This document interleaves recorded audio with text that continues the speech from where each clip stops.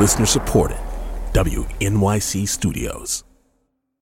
Hey, Lulu here. Whether we are romping through science, music, politics, technology, or feelings, we seek to leave you seeing the world anew.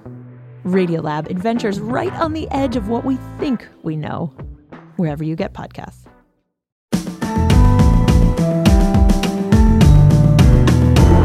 From WNYC Studios, I'm Brian Lehrer. This is my daily politics podcast. It's Wednesday, November 30th. We now have the most significant convictions yet related to the January 6th riot, right? Two leaders of the Oath Keepers right-wing militia group, Stewart Rhodes and Kelly Meggs, were convicted yesterday of seditious conspiracy. What is that? Well, quoting from the law itself, have you ever read the actual U.S. Code on seditious conspiracy? I did this morning. It says seditious conspiracy is if two or more persons conspire to overthrow or to destroy by force the government of the United States, or to levy war against them, or to oppose by force the authority thereof. Those are just a few words from a longer definition. But it's such a serious crime, different from but similar to treason, that these were the first seditious conspiracy convictions since 1995, when, as the Associated Press reminds us, and as some of you longtime New Yorkers will remember, an Egyptian cleric, Sheikh Omar Abdel Rahman, and 9 followers were convicted in a plot to blow up the United Nations, the FBI building, the 2 tunnels, and a bridge linking New York and New Jersey. That from the AP. The difference, of course, the Sheikh and his followers were stopped in advance. January 6th actually happened. As the Washington Post reports today, Rhodes and his co-defendants were the first accused of seditious conspiracy and to be convicted on any conspiracy charges in the massive January 6th investigation. He is the highest profile figure to face trial in connection with rioting by what the Post calls angry Trump supporters who injured scores of officers, ransacked offices, and forced lawmakers to evacuate the U.S. Capitol. So let's talk about what this means, the legal implications for Trump himself. I know you're asking yourself that already.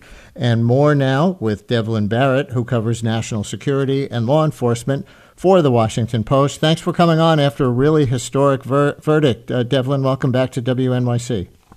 Yeah, thank you, Brian. I feel very old because I covered that 1995 case, and now I'm covering this one. And some time has passed between those two events. The one casually and derisively referred to as the blind sheikh, right? Back then? Correct. So maybe that jogs some more people's memory. Maybe they didn't remember that name, but the blind sheikh. So can you start with a little more than I just gave on the charge of seditious conspiracy? I understand it originated in the Civil War era. Do you know any of that history? Well, I know the legal use history, and the legal use has been pretty fraught in sort of modern times, I guess is the way to think of it. I think of it. And that's because, as you read in the charge, it's a strange kind of individual or group that might, decide on their own to levy war against the United States. The key part of that code, as it applies to the Oath Keepers, just to be clear, is the phrase you read about: oppose by force the sort of function of the government. Yeah, the authority of the government. Right, exactly. And that is what they were. Those 2 Oath Keeper leaders were convicted of yesterday. And the government, the Justice Department, is generally very reluctant to bring seditious conspiracy charges because it's almost, one, if you're going to commit violent acts, there are other laws that are much simpler and cleaner in prosecutor terms to charge that provide essentially the same amount of potential prison time. But in this instance, prosecutors wrestled with the question of bringing seditious conspiracy charges and decided it was appropriate in this case to send a message about how seriously they took January 6th, because, again, it was an attack on the basic functions of our government. And if ever there was a case that probably merited a seditious conspiracy charge, it's probably January 6th. Yeah. So let's talk about the distinction between one phrase or another in the law that you just brought up, because that language, that definition under the law of seditious conspiracy is broad enough that it includes conspiring to actually overthrow the government of the United States, or, as you were indicating, merely opposing the authority of the government by force, I guess in an individual instance. So did the jury basically reach a verdict? I know all they do is come out and say guilty or not guilty, but can you interpret from that and from the way the case was tried, if they reached a verdict on how far Rhodes and Company planned to take this to overthrow the government by force? Because after all, this was a plot to not allow the transfer of power to Joe Biden. On the other hand, they certainly didn't have the weapons to fight the United States Army. Right. And I think it is hard to, just as a general observation, having covered a lot of trials, I think juries and jurors are incredibly smart. And I feel like every trial I've ever covered, I've learned something from the jurors. In this particular case, the jurors have not spoken to date. And so we can't, it's hard to know exactly what they were thinking. I do think one thing leaps out at me from the jury verdict, and that is that the top two people on this indictment were convicted of seditious conspiracy. And the sort of three lower down individuals were not convicted of seditious conspiracy, but were convicted of a lesser charge. And to me, that suggests, and obviously we won't know for certain until some of the jurors decide to speak, if they do decide to speak. But that to me suggests that what the jury here is saying is that the leaders of this effort, the leaders of the Oath Keepers, knew what they were doing and knew what they were telling their people to do. But that some of the folks lower down, even some of the more strident folks, one of the people who was acquitted of seditious conspiracy in this case, had not just a sort of angry exchange on the witness stand about her beliefs about the election, but also had a voluminous evidence of what she said in real time about stopping Joe Biden from becoming president. But I take the verdict sheet to me suggests that the jury decided that the people lower down the chain here in Oath Keepers were not nearly as culpable as the people who were running and managing Oath Keepers. Yeah, that's really interesting and important. Lesson. And for people who don't know, there were 5 Oath Keepers on trial here, and the 2 leaders, Stewart Rhodes and Kelly Meggs, were the ones convicted of seditious conspiracy. The others were convicted only of the lesser crime of obstructing Congress. Let me continue for a minute before we get into Trump and other stuff on this same thread. What does the conviction mean, then, in the case of Oath Keepers founder Stewart Rhodes and top associate Kelly Meggs, about what they found that they actually did to conspire to commit sedition? You understand the question? What did they do? What was the narrative of what they did?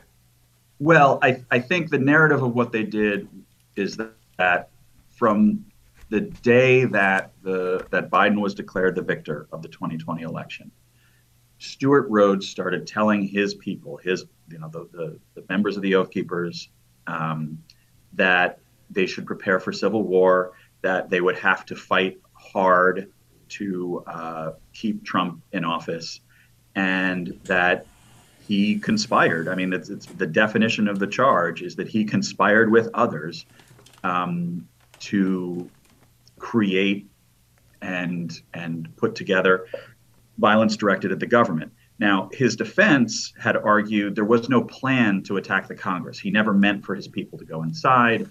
He never planned to actually overthrow Congress or disrupt Congress.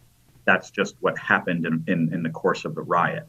The jury, I think the fundamental definition of the verdict is that the jury didn't agree with that. The jury felt he did conspire, and the jury found he did have some type of plan to create violence and chaos. I guess if you say prepare for civil war, that's a little bit of an indication. And right. Go ahead. You want to talk about that? Go ahead. I was just going to say, I think the Oath Keepers are sort of a fascinating arc in extremism because they have talked apocalyptically for a very long time. For instance, leading up to the 2016 election, Stewart Rhodes was saying things like, there will be civil war when Hillary Clinton wins the White House. And obviously that didn't come to pass in either form of the sentence. But I think what you see in January 6th is you see a years-long culmination of just apocalyptic rhetoric that his own followers took seriously. And here's a short clip of tape of Stewart Rhodes that was used at the trial. He's speaking here after January 6th, praising what rioters did there and expressing one regret. Listen. Maybe, but it also showed the people that we got a spirit of resistance. My only regret is they should have brought rivals. And I know that was a little off mic, so if you couldn't hear that well, folks, the copy there was, it'll also show the people that we've got a spirit of resistance. My only regret, they should have brought rifles. So I guess that was evidence of a plot to overthrow the government or resist authority by force, just one that failed? Absolutely. I think one of the most damning, for a lot of these guys, the most damning evidence against them was not so much what they said before January 6th, but what they said after January 6th, when you cannot pretend anymore that you're just playing dress up, right? Like a bunch of these people went there and engaged in acts. Now, Stewart Rhodes never went into the halls of Congress. One of the ways in which this case was a little tricky for prosecutors is that he never set foot inside that building. But what the jury found was that he conspired with others to make that happen, essentially. Yeah. And so where does Trump come in? The question many listeners are probably asking themselves right now. What are the implications for Donald Trump? Or let me ask it this way.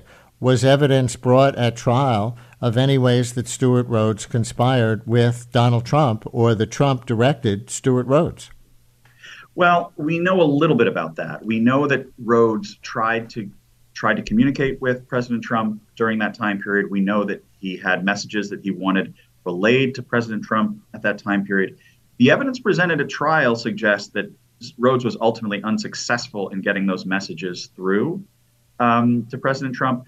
And part of the dynamic, it's a little complicated, but part of the dynamic between Trump and the Oath Keepers was the Oath Keepers spent months trying to get the president to invoke the Insurrection Act and then somehow deputize the Oath Keepers to be essentially a government-sponsored militia.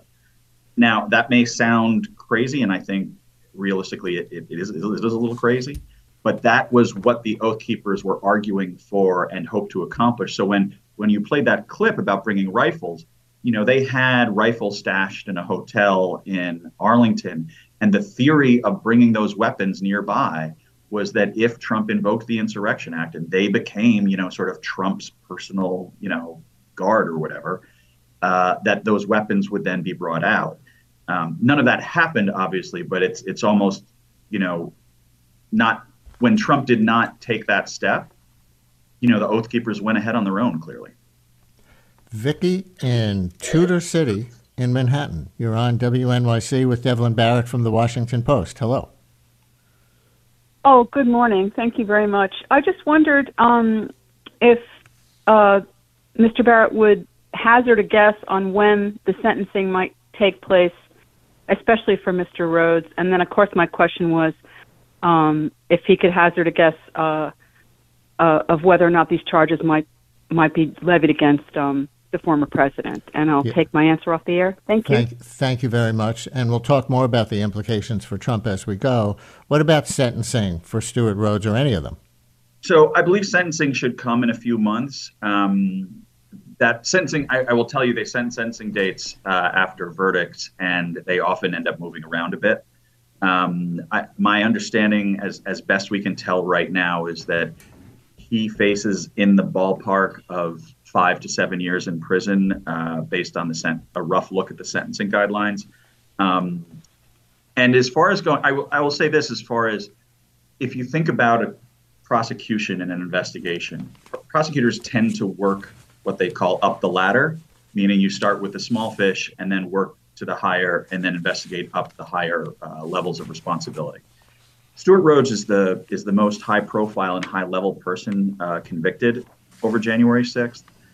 And I think the verdict is a big win for the Justice Department. It's a big win for the more aggressive approach to prosecuting and investigating January 6th.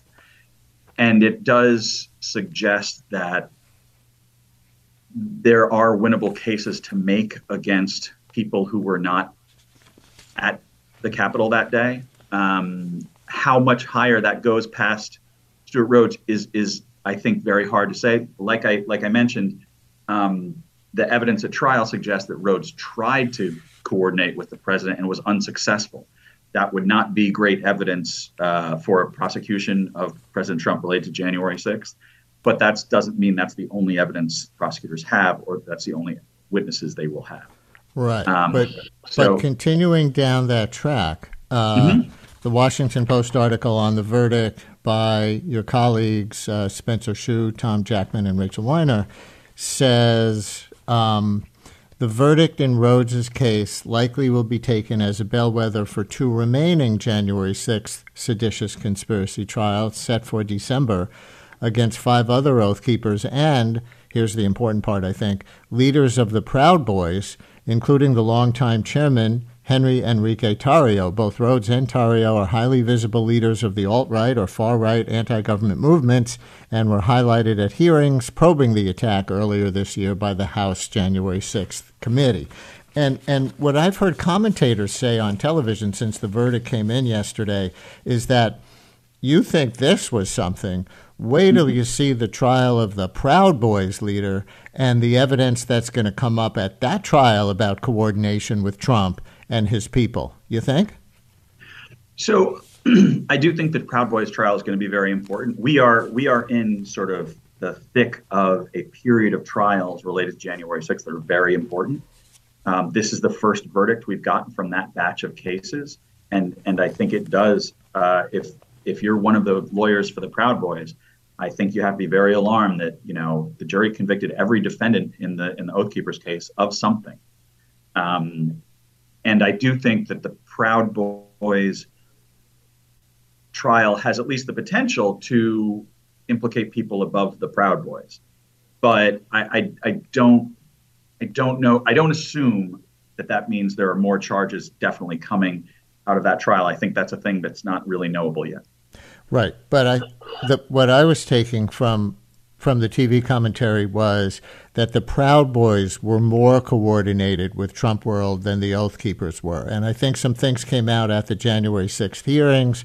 Was it that White House assistant, I forget her name, Hutchinson, was Cassidy it? Hutchinson, yeah. The aide to Chief of Staff Mark Meadows, who is all over this whole thing, Mark Meadows, saying something about contacting the Proud Boys and Roger Stone. I forget the exact quote, but there seems to be potentially, I guess this is what the evidence is going to show or not, a more direct line from the leaders of the Proud Boys, maybe through Roger Stone, to Mark Meadows and Donald Trump, at another level from the Oath Keepers. It's certainly possible, and Stone has a long relationship with the Proud Boys. But Stone also had a pretty significant relationship with the Oath Keepers, too. And Stone, obviously, though he runs in and out of favor with Trump from time to time, Stone has a long relationship with Trump. So that is certainly possible, and that's certainly something investigators have spent more than a year investigating. But again, I don't want to predict too much based on what we haven't seen yet. Jennifer in East Harlem, you're on WNYC. Hi, Jennifer. Good morning, Brian. Thank you for taking my call. I wanted just to raise the point that I know that Rhodes, as well as Kavanaugh, as well as Vance of the Hillbilly Elegy. J.D. Vance, the Trumpy senator-elect from Ohio. Yes, who previously obviously was very anti-Trump until it no longer served his purpose.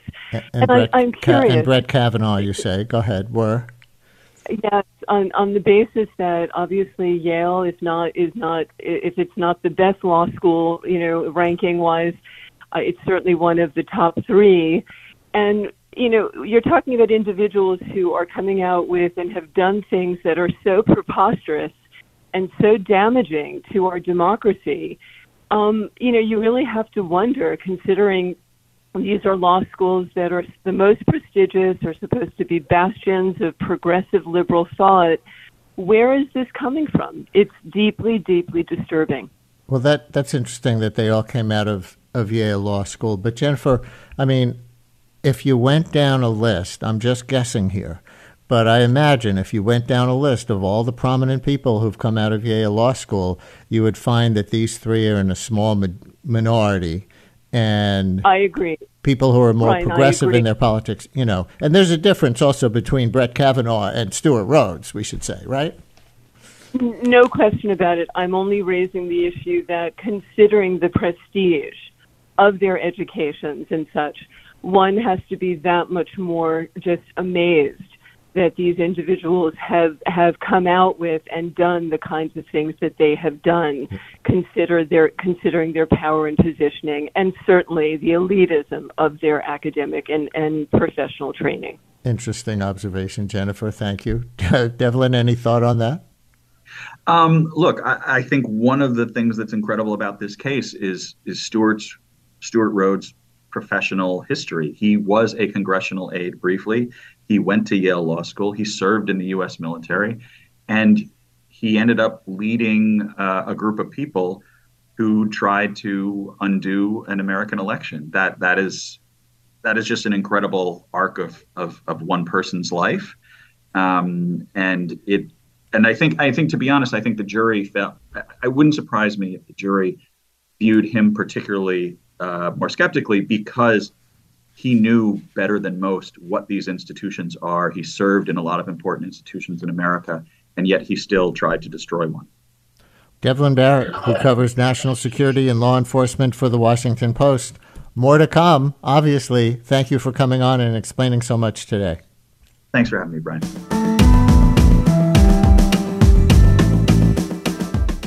Brian Lehrer, a daily politics podcast, is an excerpt from my live daily radio show, The Brian Lehrer Show, on WNYC Radio, 10 a.m. to noon Eastern Time, if you want to listen live at wnyc.org. Thanks for listening today. Talk to you next time.